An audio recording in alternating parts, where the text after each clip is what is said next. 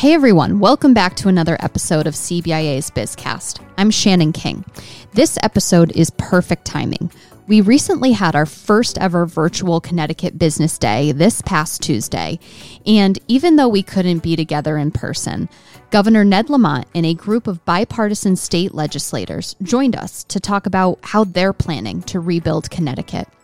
There's thousands of pieces of legislation being debated and considered so far this legislative session, some of which that could negatively impact small businesses that are doing their best to recover from the pandemic.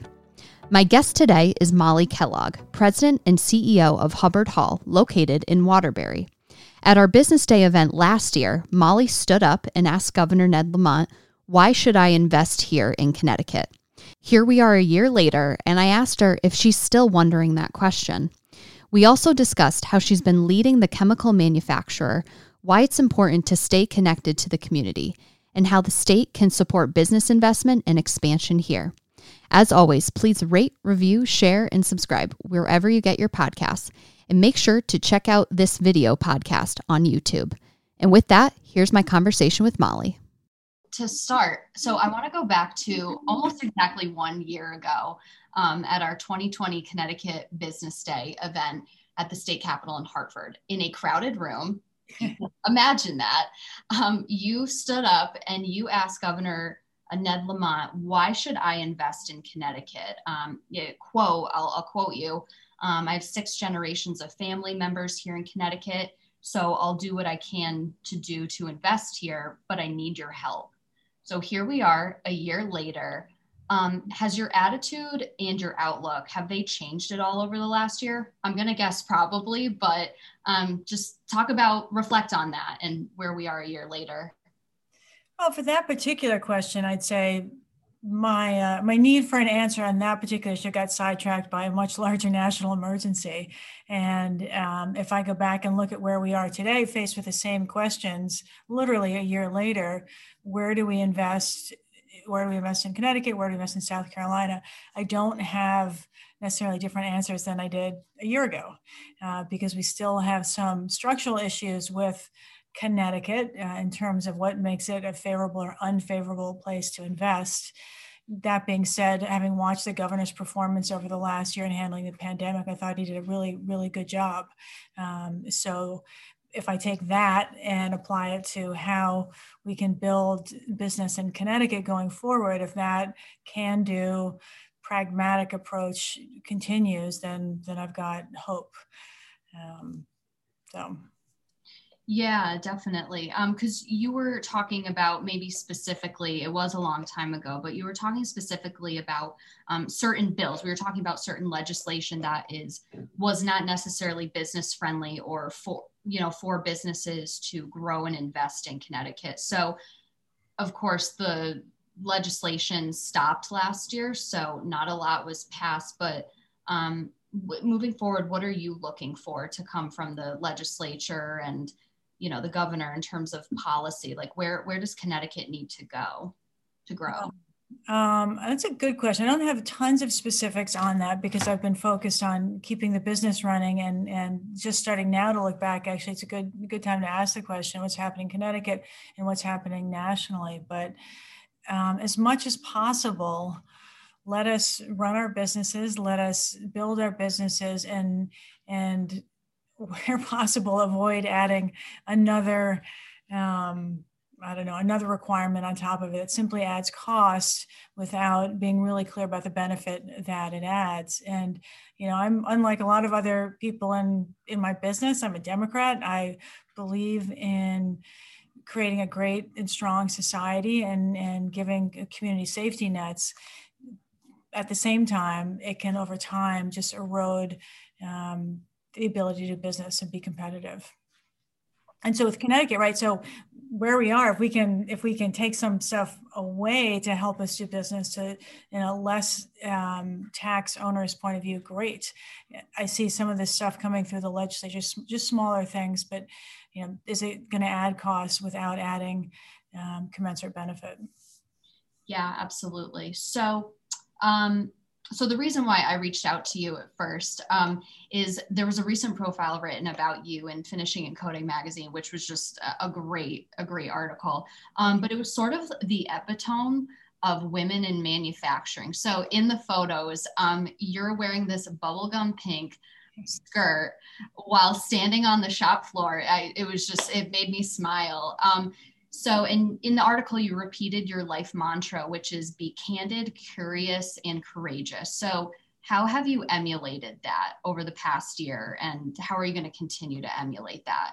Well, that's a great question, Shannon. I think it's not only my motto, it's the foundation of the culture of our company, and thinking about how we want to do business and how we want to interact with one another, and start with candor, because if you can't have an honest conversation with somebody, or conversely, if you're having multiple conversations, one public one and then a private one, I think that erodes trust and then slows down what you can get done. So if our ability to survive through the pandemic, and we did fine, I think was largely due because of this culture that we've had where, okay, we're going to talk about everything, and we're going to talk about what we know, what we don't know, and just try to go through that and be courageous. We have to make some decisions, and we'll be public about them in terms of how we're going to work, what we know, we don't know. And then frankly, if things don't work, we'll admit responsibility and take a different course.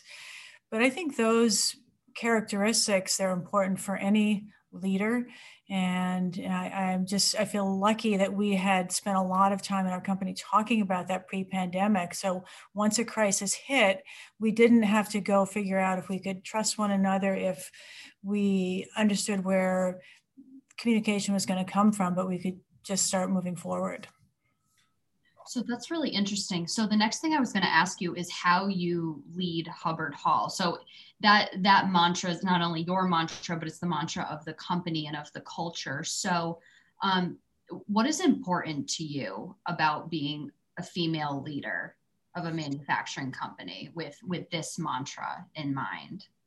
Okay, so at the risk of getting cut out of the interview, nothing about being a female leader. Like, that's one of the things. I know I get publicity because I'm a woman in a male-dominated industry, and then play hockey, although I'm sidelined right now.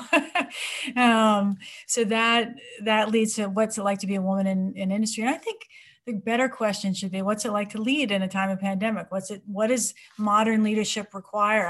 I just did a survey. I think it was a random survey from Harvard about what does it take to lead in terms of a digital transformation. And that's the question that's really interesting, because are the characteristics you need to lead when technology is rapidly changing the workforce any different than the leadership characteristics we needed 2 or 3 years ago? And I'd say no, they're pretty much the same, other than maybe have a better familiarity with ambiguity, right? Being able to dive into things where the answer isn't entirely clear. But again, I think that's always been a foundation of good leadership, the ability to deal with gray, make your best decisions going forward, and then alter. So leadership has obviously it's always been really important to you, and it's a skill, and it takes a long time to develop. So did you feel prepared for when the pandemic hit? Did you say, this is a challenge that I don't think anyone in the last 100 years has had to deal with, but I feel ready? Or did you learn new things about leadership or yourself over the past year? Both. I'd say the short answer is I felt prepared. A little bit of history as we've been as a company that's 172 years old. We've actually been through a pandemic before. Yeah, I wasn't there for it, but it impacted the company. So I felt prepared. And now I'll go into what is typically considered female leadership, which is natural empathy, which is natural, call it power sharing, which is natural,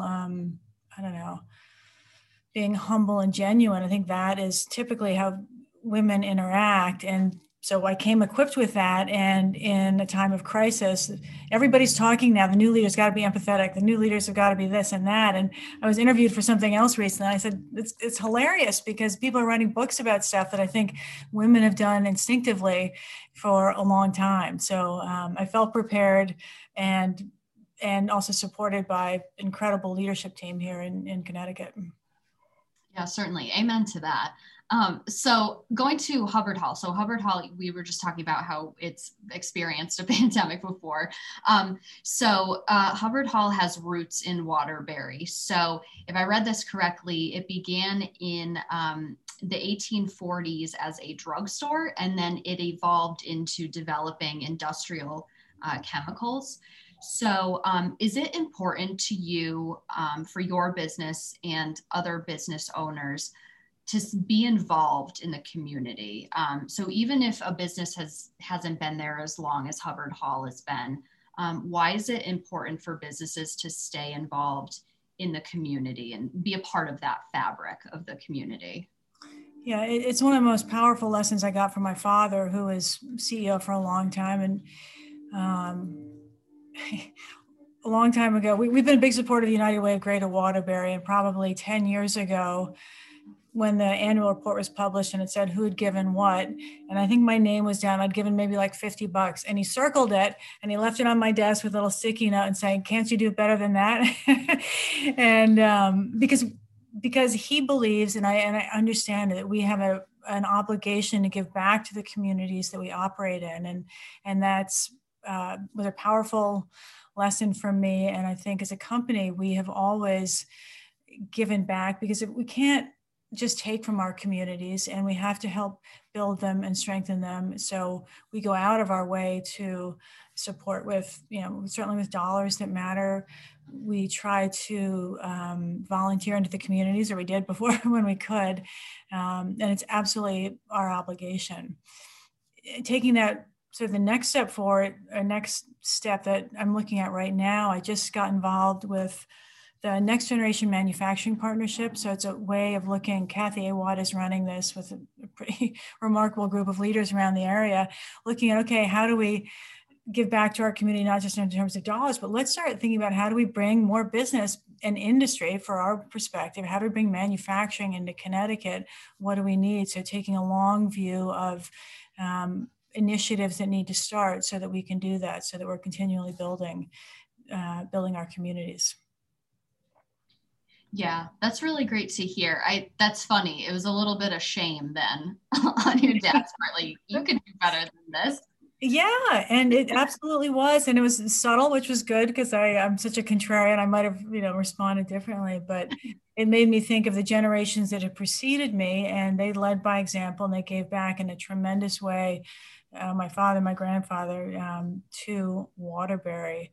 But we need strong communities, and whether that's a food pantry, whether that's the Mattituck Museum we've been supporting, and then hopefully in the future, how do we create more jobs? We're in this great position as a company to help do that and to provide leadership. If you think back to I think about I hate to call it a vision, because I don't have one of those, and I think that word really makes me nudgy, but I had to answer this question a while ago. Why do we exist as a company? And it's different when you're a privately held business. I mean, my goal is to get it on to generation number 7, hopefully.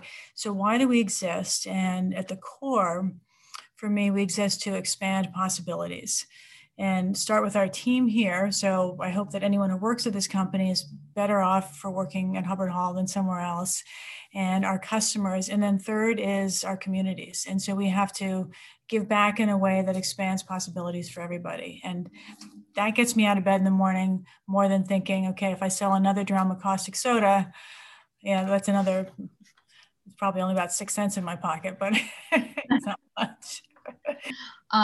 So moving forward, here we are a year later after the pandemic. It's March of 2021, knock on wood, crossing our fingers and our toes. I mean, what is your outlook for 2021 and even next year? Well, from a purely business point of view, I actually think it's going to be challenging, despite having perhaps a robust economy to sell into. So any indicators that I read about say that the economy is going to be strong this year, including manufacturing, and can't quite figure out why, but so it is. And I think we'll have a lot of demand. At the same time, what we've seen, and I don't know if you're seeing it also, is this it's a pretty steady drumbeat of inflation, if you will. So gas prices are up, wood is up, every little thing around doing business, the costs have gone up. So we could have a strong year in terms of sales. I think we'll be challenged from a profitability point of view if we're not super careful about watching our expenses.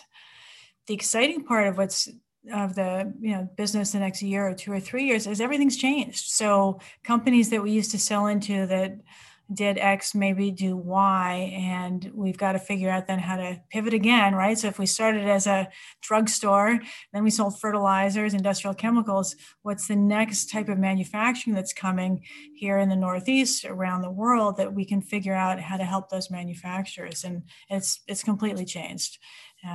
So I think it's exciting, but it'll be as challenging this year as it was last year.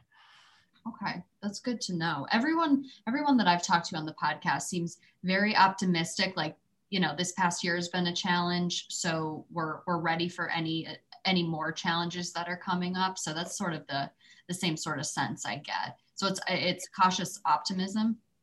Yeah.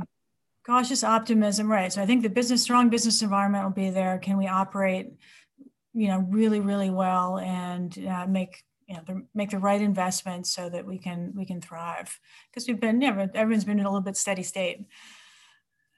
Yeah, absolutely. So I guess the last question I have for you is, what is the biggest challenge that you're facing right now as a business owner? Probably it's identifying the right jobs and then finding the right skill set to match. And those, just like our customer base may be changing, the jobs are changing inside our company. So as we look at, thank goodness we started digital before the pandemic, that helped us. But even if you look at, say, customer service, where we're trying to hire right now, it's different. It's not just picking up the phone and taking an order. Customer service may be operating chat on a website, or it could be working with a portal. So trying for us as a business to identify what those jobs are of the future and then match those skill sets. And then frankly, looking for a diverse group of employees to bring in. We advertise for jobs and we're not getting the kind of diversity that I'd like to see in the company. So that's another thing. How do I, as a leader, not we, but how do I reach out into communities that may not know of us so that we can, as we have new jobs, get a more diverse workforce? Yeah. So workforce development is a big issue for you. Huge. Yeah, huge. And that's what I hear from almost every single manufacturer that I talk to here on the podcast every single week. It's workforce development. It's my biggest thing. It's the one thing that keeps me up at night. So diversity of workforce, what does that entail? Of background, age, race? We got the gender thing figured out. we got a female leadership, but I think just as we need to give back to our communities, we need to reflect the communities that we operate in, and we don't. So whether it's here in Waterbury, we have a facility in South Carolina, we've got a lot of people who look like me, and I think I was very moved to be an understatement by the murder of George Floyd, and it made me rethink my own limitations and realize that I've got to be proactive about creating a diverse workforce. And some of that, frankly, is self-serving, right? Because any business study tells you the more diverse your workforce is, whether it's gender, race, religion, you just have better outcomes because you've got more collaborative and creative work environment. And to me, that's fun. So trying to find that. Yeah, absolutely. No, I'm really glad that you mentioned that. So workforce development and diversity of that workforce is really key for you. Absolutely. Yep. And back to managing costs, right? So if I ever get a chance to talk to the governor again, I think our sales are going to be strong, but if my costs go up faster than my sales, then we're going to be in a world of hurt. And okay. Well, so we're recording this a day before our business day event, which is tomorrow, and it's all virtual, of course. But so I don't know if you're going to get the chance to stand up or raise your hand during this event. But if you could, I mean, what would your question to the governor or any of the legislative leaders be if we were in person tomorrow? Shannon, I would ask the same question I asked last year, and because I'm on the cusp. We've got to reinvest capital into our business. We've got to spend $500,000, $1 million into our next generation of manufacturing, and prove to me that it makes sense to do it here in Connecticut versus in South Carolina, where we have redundant operations. And I'm very loyal to the Waterbury area, given our history here. And I need the legislature, I need the governor and his economic development team, which is excellent, by the way, to help say, okay, yeah, we'll prove to you that $1 million invested in Connecticut is going to be better than $1 million invested in South Carolina. And that's what you should do. Yeah, absolutely. Well, those were all the questions I had. Do you want to add anything else that I can throw into the interview? I don't know. No, I mean, we're struggling with, in some ways, I look back at the pandemic, and I wonder if the governor or any leader found that in some ways it's easy to lead in a crisis because it really clarifies what needs to be done. And the important trumps, maybe not the urgent, but there's a great clarity, and there's a great, there's a positive to leading in a crisis. And now as things normalize again, maybe I worry about scope creep, or maybe we won't be so bold in making the decisions that we did that helped us through the pandemic. So it'll be an interesting time to come out of it, and hopefully we do. Yeah, absolutely. Well, we're there. You just got your first shot, so we're getting there. It's coming. The warm weather is coming. The more vaccines are rolling out, so we're getting there slowly. But so Molly, thank you so much for talking with me, and stay in touch for sure. Let us know how things are going later this year. No, my pleasure, Shannon. Thanks for the great work that CBIA does. I know they're an advocate for businesses in the state, and for the state to thrive, we obviously need a strong business community, and the work you guys do is really important. For the latest Connecticut business news, events, and resources, visit cbia.com. Follow us on Twitter at CBIA News and on LinkedIn and Facebook. Call us anytime at 860-244-1900. Stay safe out there.